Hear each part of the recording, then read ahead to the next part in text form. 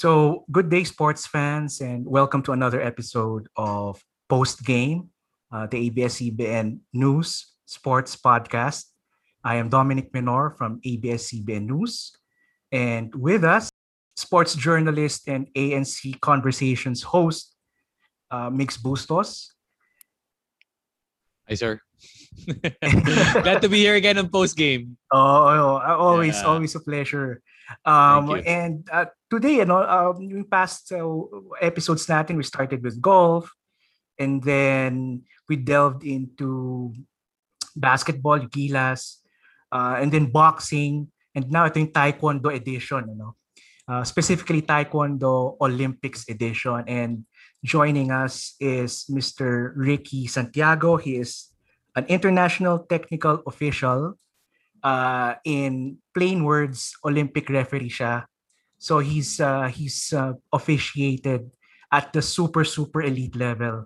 Welcome, Mr. Ricky, to the show. Hi, Dom. Hi, Migs. Glad to be here. My Sure. honor. And Sir Dom, this is gonna be the third Olympic Games na mag-officiate si Coach Ricky. Oh, okay. He did one in Athens in 2004. The second one was in 2016. And yung third niya, ito sa Tokyo Olympics. Tokyo Olympics. That's right. Yeah, siguro yung first question is how different is it to officiate dun sa ganung level? Meron pa bang parang may butterflies in the stomach pa ba kayo? Parang is there a difference between uh, working the game or working a match at that level versus yung mga national level na competition? Yes, there's a difference, but you do not take any game lightly, whether it is a national game or an Olympic game, no? That is the mindset. However, having said that, the Olympic Games is special. And regarding butterflies, there is always butterflies because you feel your heart pump so fast, but yet you do it because you can't get enough out of it, and you want to be able to perform and bring out the best winner for that game, no? And like in the Olympic Games, no, if you're assigned a finals match, that would be great honor. I have been assigned in the World Championships a finals match because, like for example, in the World Championships, top 100 referees in the world are invited. And since there are 8 male and 8 female players sa categories, no, there will be only like 16 finals matches. So there are 100 referees dying to be assigned a finals match. But if pumalpa ka ng konti doon sa lower level, the referee chairman will not risk assigning you in the quarters, semis, or especially the finals match. You have to be capable to handle the intensity and the energy at that level. Because when countries and kings complain, the IF better be ready. Ganun siya di ba? Now, with the Olympic Games, it's totally special. Because the Olympic Games is viewed like broadcast as 60 million live around the world. So they are cautioning us referee not to waste 1 second of time because the value of that split second is tremendous. And imagine if you make a mistake in that split second. So the referees are trained at this pinnacle at such a high level. That's why when we recently had a webinar with the World Taekwondo Federation, World Taekwondo President, Dr. Cho, he told us, congratulations to the top 30 elite referees because we were initially top 50 prior to May 31. Then 20 were scratched, and then I'm lucky to be part of the 30. And then Dr. Cho told us in that webinar, you are the best. And make no mistake about it. You have to brainwash yourself. You are the best. And you have to do your best. Then, of course, we were given guidelines on how to conduct ourselves from now until Tokyo with all the ethics procedure of the IOC and the IF. So yes. So parang para palang, I mean, it's fair to say that you feel like you're an Olympian already, Kasi even though you're not competing, even though you won't be bringing or taking home any medals, ano pa rin, just to be with these elite athletes, with the elite personalities ng sport, it basically parang uh, it's similar to being an Olympic athlete na rin. Ano? Exactly. The difference lang with the referee is that you are you are the chef, no? If I may use a metaphor, when the spaghetti comes out to the customer and they fall in love with it, wow, sarap. But they don't see the back work. So the referee is the ghost. But to qualify at this level, you are correct. The rigor is tough because my colleagues, they are also presidents of their federations, they are high officials, and they have been players before, but they have passed through the gauntlet because they aspire for this Olympic platform. No, as a fighter, I did not make it. I used to be national team, and I dreamed of Olympic glory in my younger years. No, but destiny has given me Olympic Games this third time. But again, wala pa ako sa Tokyo eh. So ngayon, 2 times pa lang. Unless you are there, then you can say now, you are 3-time. Diba? But to be able to qualify, just like an athlete, it is rigorous. Okay? But we do not have the glamour of an athlete. Because the simple difference is, when they get the gold medal, they change the nation. Us, our role is to officiate fairly and squarely, transparently, and bring out the best in the athletes. So we have technically no country. We have to be fair and we have to bring out the best in the craft of each athlete, make them shine. It is, if I shine as a referee, then I wouldn't have done my job. I haven't been to a live taekwondo tournament, pero kasi pag sinabing referee, usually yan yung nasa middle of sabi nyo nga yung intense action.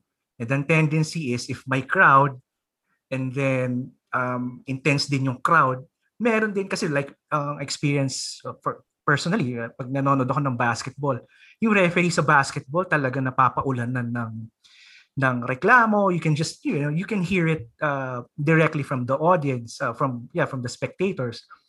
And most of the time, medyo below the belt. Ganun. Sa taekwondo ba may ganon? Yung parang may vulgarity ba involved? Or is it more gentlemanly? Kumbaga, take us through what it's like dun sa isang typical high top level match. For example, prior to the Rio Olympic Games, the World Taekwondo, they organized a 2-week camp for both Olympic referees and Olympic coaches. Then they shared the future of the sport in the Olympic Games, and they shared the ethics, the do's and don'ts, the new technologies coming out. And what they were basically messaging was that let's work together, be disciplined, don't throw the chair, don't box anyone, because this will not do good for our Olympic ratings. We might be kicked out of the 25 core sports of the Olympic program because Taekwondo is a part of the 25 core sports until France 2024. However, the lobby with the IOC is very strong, and there are games that are in and that are out. So now there are other games trying to go in. So for 2028 and for 2032, so we have to, in short, do our job properly. So for World Taekwondo, there is gender equality in the referees. For example, 15 male and 15 female. Because what happened was that in the reform after Beijing 2008, the reform movement in the WT was created prior to London 2012. So under that leadership, the electronic game came out, So yung parang electronic helmets, electronic armor, the point scoring system to make the game transparent. Hindi siya yung parang masyadong subjective that questionable yung nanalo. Because especially in the Olympic Games, transparency is key, parang virtue. And this is the key, I think, to make the games long-lasting, plus how to make it exciting, no? And there is a perennial debate between old school taekwondo, brawn, knockout, basagan ng buto, and the modern martial arts sport of parang point system. Of course, you have to strike the balance. Because if it is a martial arts, like a samurai, nahati mo na yung katawan. It's all blood. Oh, why do you have to fight? But this is a modern martial Olympic sport. So you have to strike the balance for the continuity in the Olympic Games. Para domestically sa Philippines, we can continue to produce players who will aspire for Olympic glory. So, Yeah. sige, Sorry, Mitch. Sir Dom. Tatanungin ko lang, susundot lang ako. Coach Ricky, siguro for our listeners, no, nasabi na nga ni Sir Dom about being an official. And there are, siguro in the world of sports or maybe in the basketball or the way we know it, konti lang yung mga former athletes, national athletes, or maybe it's even rare that will shift to being an official when you talk about basketball or volleyball. But in Taekwondo, in your case, it's different. You represented the country in so many competitions when you were an athlete and then shifted to being an official. What made you say or what made you decide pa, sige, mag-official ako? I attribute it to my grandmaster because Grandmaster Sun Chun Hong, no, he provided the environment for our NSA so that I think he planned my life already. So when we are like disciples kasi, no, national team, we're addicted to the sport. Later on, you become a coach. With your experience in the national team, they want to tap your talent. Coach ka rin, maybe, and then assign you to the various positions of the federation as it grows. And then you have your own school. And I'm one of the taekwondo practitioners who decided to stay inside. Kasi meron din ako mga colleagues na abogado na, mayor na, mga ganyan. But my passion continued to put me inside. Like my colleagues, siguro sila Sir Monsur del Rosario or Sir Stephen Fernandez, sila Rocky Samson, Jobet Morales. You decide to stay in and help the organization, parang legacy. And for me to continue and flourish, like now I'm saying, this is my last Olympic Games. Then kayo naman. So I have to train the next generation. So I am working as an organization man. And really, this is what our NSA has done. It has, provided an environment to culture people like me. Because there are a lot of, people like me who are passionate about Taekwondo. And you can, like Kurt Barbosa. By the way, we have a Paralympic player, Alain Ganapin, who also made it to the historic first Tokyo 2020 Paralympic Games. Can you imagine that? So there is Ganapin, Paralympic, Kurt, a player, and myself as a referee. So we got the bases covered, and these are all talents from the program of the PTA. So it's not easy, but I can see how our leaders, how they have, executed the vision so that we can really contribute to the nation with this community. Yung nabanggit yung scoring, no, Coach. Can you take us through yung basics of it? Kasi sabi nyo nga, we try to parang lessen yung subjectivity of the sport, and doon minsan nagkakatalo like sa boxing, sa amateur boxing, ganun ang gripe, di ba? Minsan it should have been counted as a hit, dapat hindi na count yun. Pero in Taekwondo, paano ba yung for our casual listeners, paano yung basics no scoring? All right. So first, this is modern Olympic Taekwondo is electronic scoring. So what you have are electronic helmets with sensors and electronic armors with sensors. Now, the players are wearing electronic socks. So when the electronic socks hit the sensors at the proper area, it will register a point. So it's as simple as that. So for body kick, for example, a 45 kick to the body will merit 2 points. If it is a turning body kick, it will be 4 points. and the 2 points will be added by the 3 corner judges, 2 out of 3, so that it will register as 4 points. If not, there is a mechanism to check, add 2 technical points. And then for the standing head kick, it is 3 points. And for the turning head kick, it is 5 points, with the 2 points being added by the technical point being added by the human judges.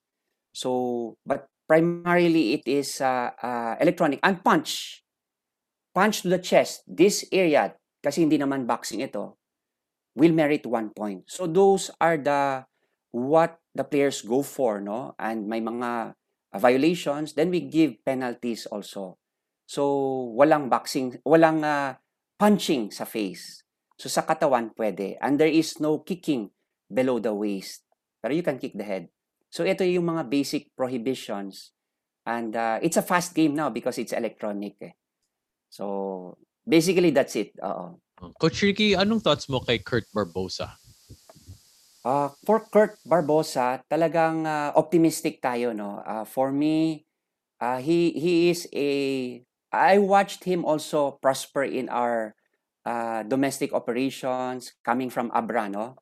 Kala Coach Glenn, and they are a product of the regional network. They're joining the national competitions.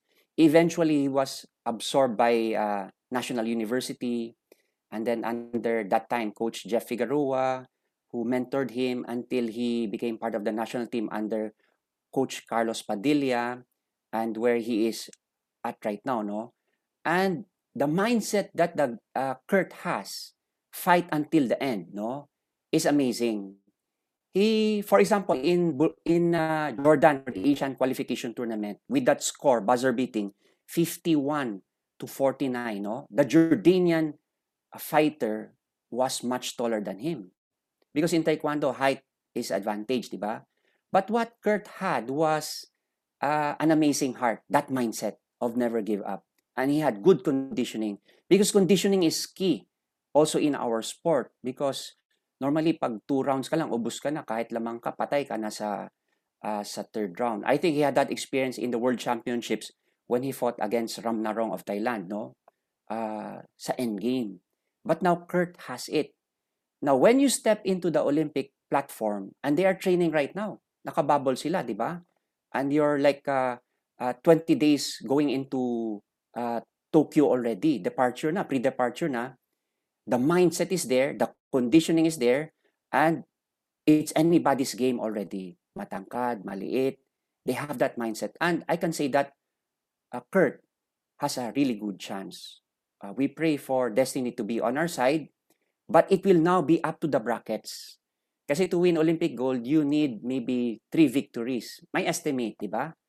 But 1 match is hell. 1 match. It's like already a finals. Pag nalusutan mo yung... yes. Pero clearly, hindi kayo mag-officiate ng any match ka, di ba? Parang, basically, if you're a countryman with, if you're a compatriot nung athlete, definitely wala kayo dun sa listahan. Or like at least, coach sa, di ba, sa region? Yes, that's right.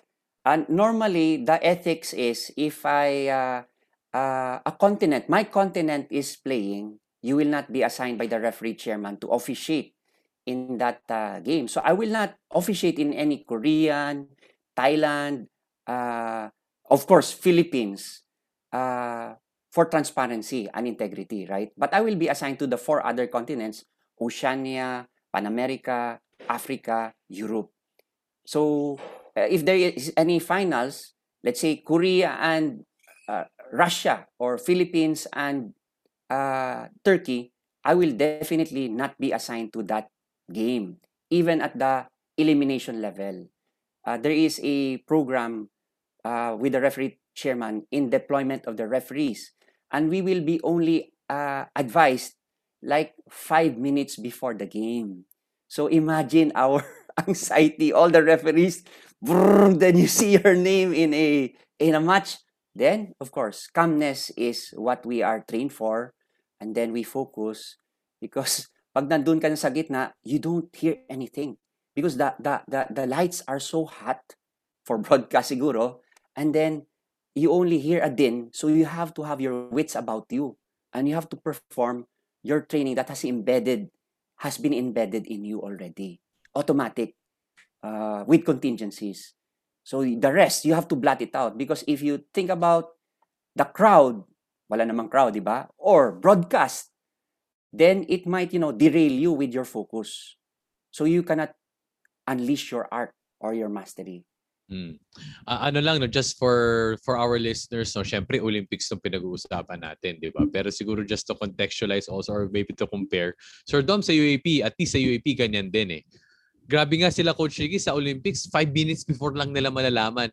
Ang bunutan ng referee, kumari sa UAAP, usually mga assistant coach, di ba, pupunta doon sa referee's room, bubunot ka kung sino. Usually mga 1 hour yan before eh. Halftime ng previous game eh. Tapos bubunot ka kung sino, tapos tsaka nyo pag-uusapan. Pero nandun lahat, just to visualize para sa mga listeners natin. Kumari sa basketball game, nandun lahat ng referees, papasok lahat ng referees pool doon sa game day na yon. Tapos, for that particular match or game, 3 lang yung pipiliin. Yung mga hindi mapipili, uuwi. Di ba?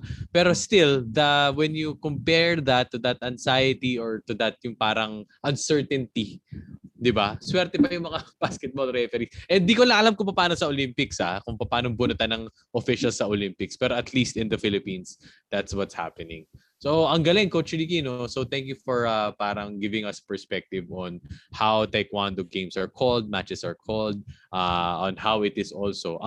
But maybe for you, I want to ask your experience as an athlete, di ba? Mabibigay niyo ba sa amin yung perspective na what's it like competing for the country, di ba, in an international stage? Wow. It's ibang goosebumps yan. When you fight for your country, well, for me, whether SEA Games or Asian Games, I remember when I made the cut sa national team way back in 1992, Team B ako. So I had the chance to, arch rival kami ni Bobby Vargas noon, the legend, di ba? Well, sa amin sa Taekwondo. And he got a bronze sa Hiroshima Asian Games, si Bob. And then, morning training sa Rizal, to run there with the national team sa Taekwondo, and you see the other athletes there, sila Elma Muros, wow, ito yung mga idol, sila Hector Begeo, or at that time, and you see yung, siguro the swimmers also, doon sa Rizal Memorial, I'm part of this. So you work hard as an athlete, you feel like a hero eh. Then when you go and fight out there, you carry the flag, that is such tremendous, for me, I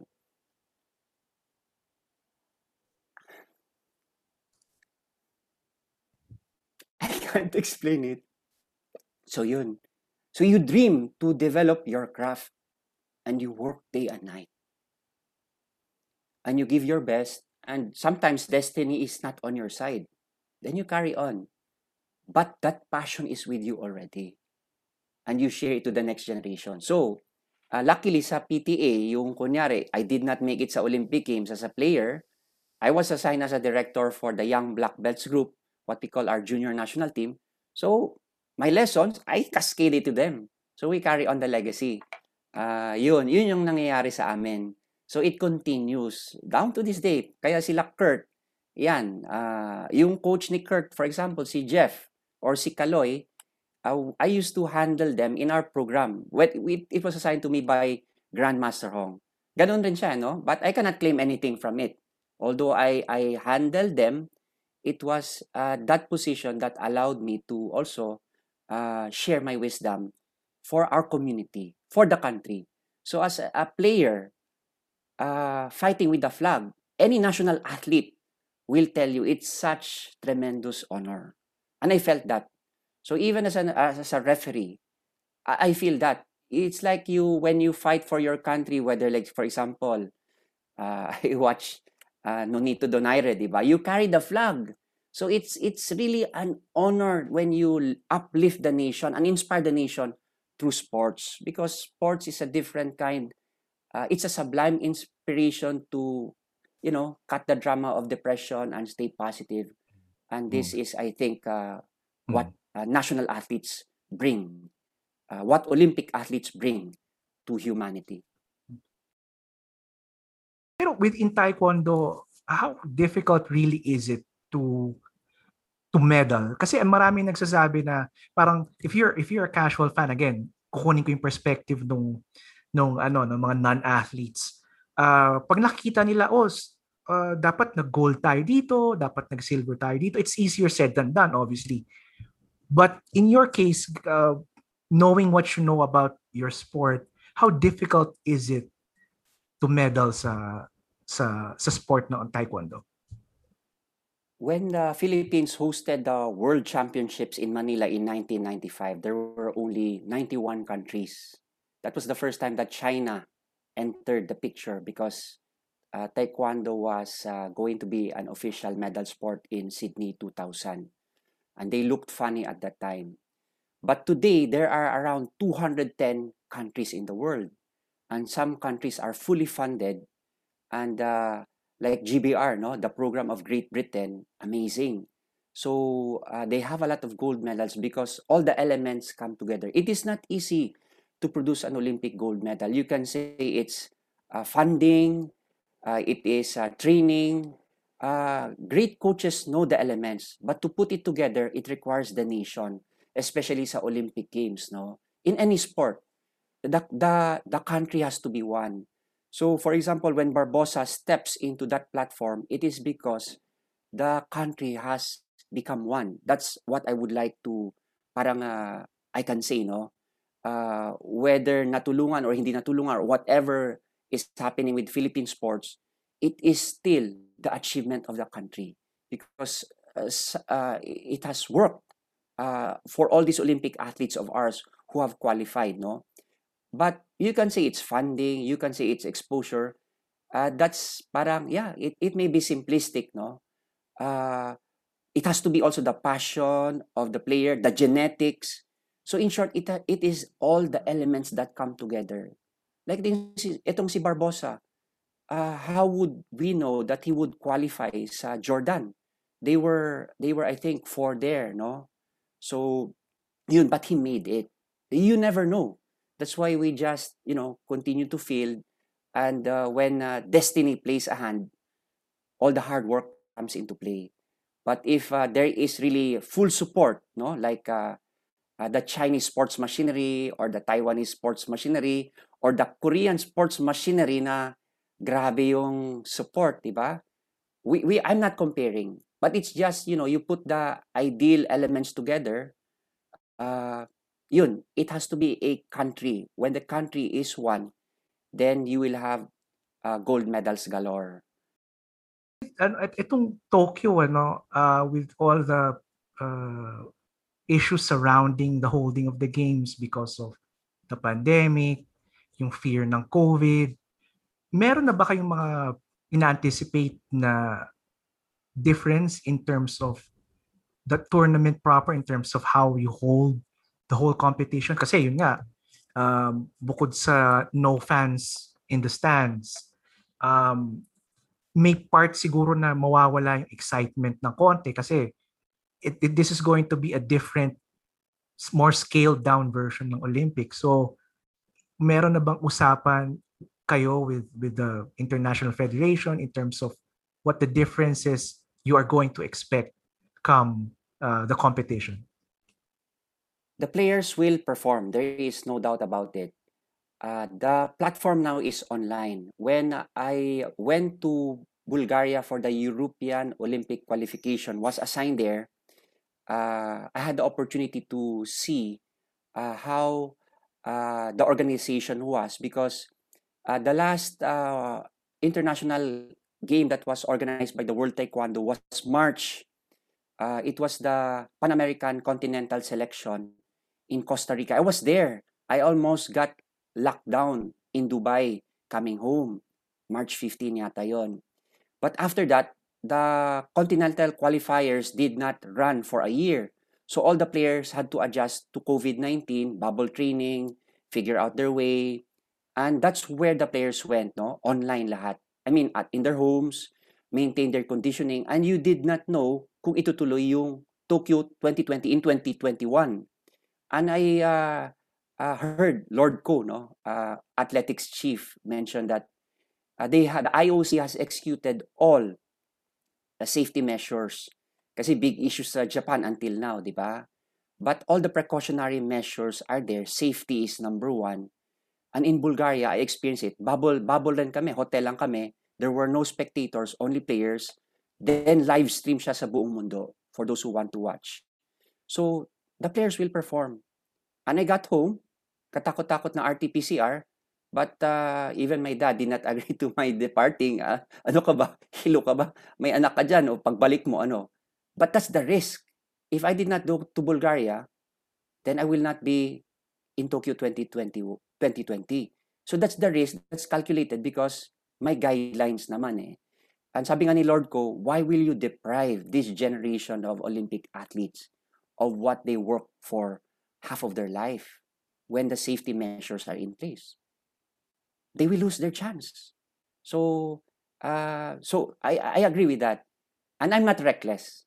And thanks God, I don't have COVID because I follow also protocols. So it will be the same in the Tokyo 2020. Then just to add, no, when the Philippine team went to Jordan for their Asian qualification for Olympic Games, the Afghanistan team too had COVID. So what happened there was the whole team could not compete anymore. Sad, but what can you do? Safety protocols are in place. So you lose your chance. Because the priority of the IF, when they mention it to us, a games committee, your safety is number one. And coming here is already a battle. Kasi hindi madali talaga mag-travel at that time. Sobrang gastos, sobrang hirap. But you do it for what? You risk your family eh. You risk yourself. Well, I'm crazy. Ganun lang. That's what you call passion in sports, I guess. But luckily, I'm still okay. I hope to be okay, no? Following all the protocols. Thank you so much, Coach Ricky. Siguro, ano na lang, no? Para din sa mga listeners natin. Of course, si Kurt Barbosa, Alain Ganapin, yung mga representatives natin pagdating sa games. Tingin mo gaano kalaking bagay to, Coach? Maybe as a parting shot. Whatever the result may be, how will this Tokyo Games be big of an impact for Philippine Taekwondo? It will be a big impact, no? Because for all the community in Taekwondo to have Taekwondo players, no? In Kurt Barbosa and Alain Ganapin, it gives so much hope and it gives so much, the whole Taekwondo community is praying for them and is rooting for them. It pulls the community together. So by just being there, now pag nanalo siya ng medal, any medal, or God willing gold, wow, that will really blow our mind. And that's what we hope for. But by being there already, we've done a lot. Because it's not easy to get into that stage. And we wish them all the best. Thank you very much for your Thank time. you. And kailan ang alis nyo for Tokyo? I depart for Tokyo on July 21. Oh, okay. Tapos may ano pa siguro, no? May mga quarantine protocols pa kayo ron, ano? Before you Yes, actually set meron. foot sa... Oh. Oo. So we will go into a bubble and strict Japanese protocols. So before we are cleared to enter the bubble. So again, Coach, thank you very much for your time. Salamat sa insightful information and best of luck pagdating sa Tokyo. Thank you very much. It was good to be here. For more post-game episodes, and if you want to check out other ABS-CBN audio content, download the ABS-CBN radio service app on Google Play Store on your Android device and on the App Store on iOS. If reading articles is more of your thing though, go to the ABS-CBN News website, that's news.abs-cbn.com, where we will post highlights of the podcast in text article format.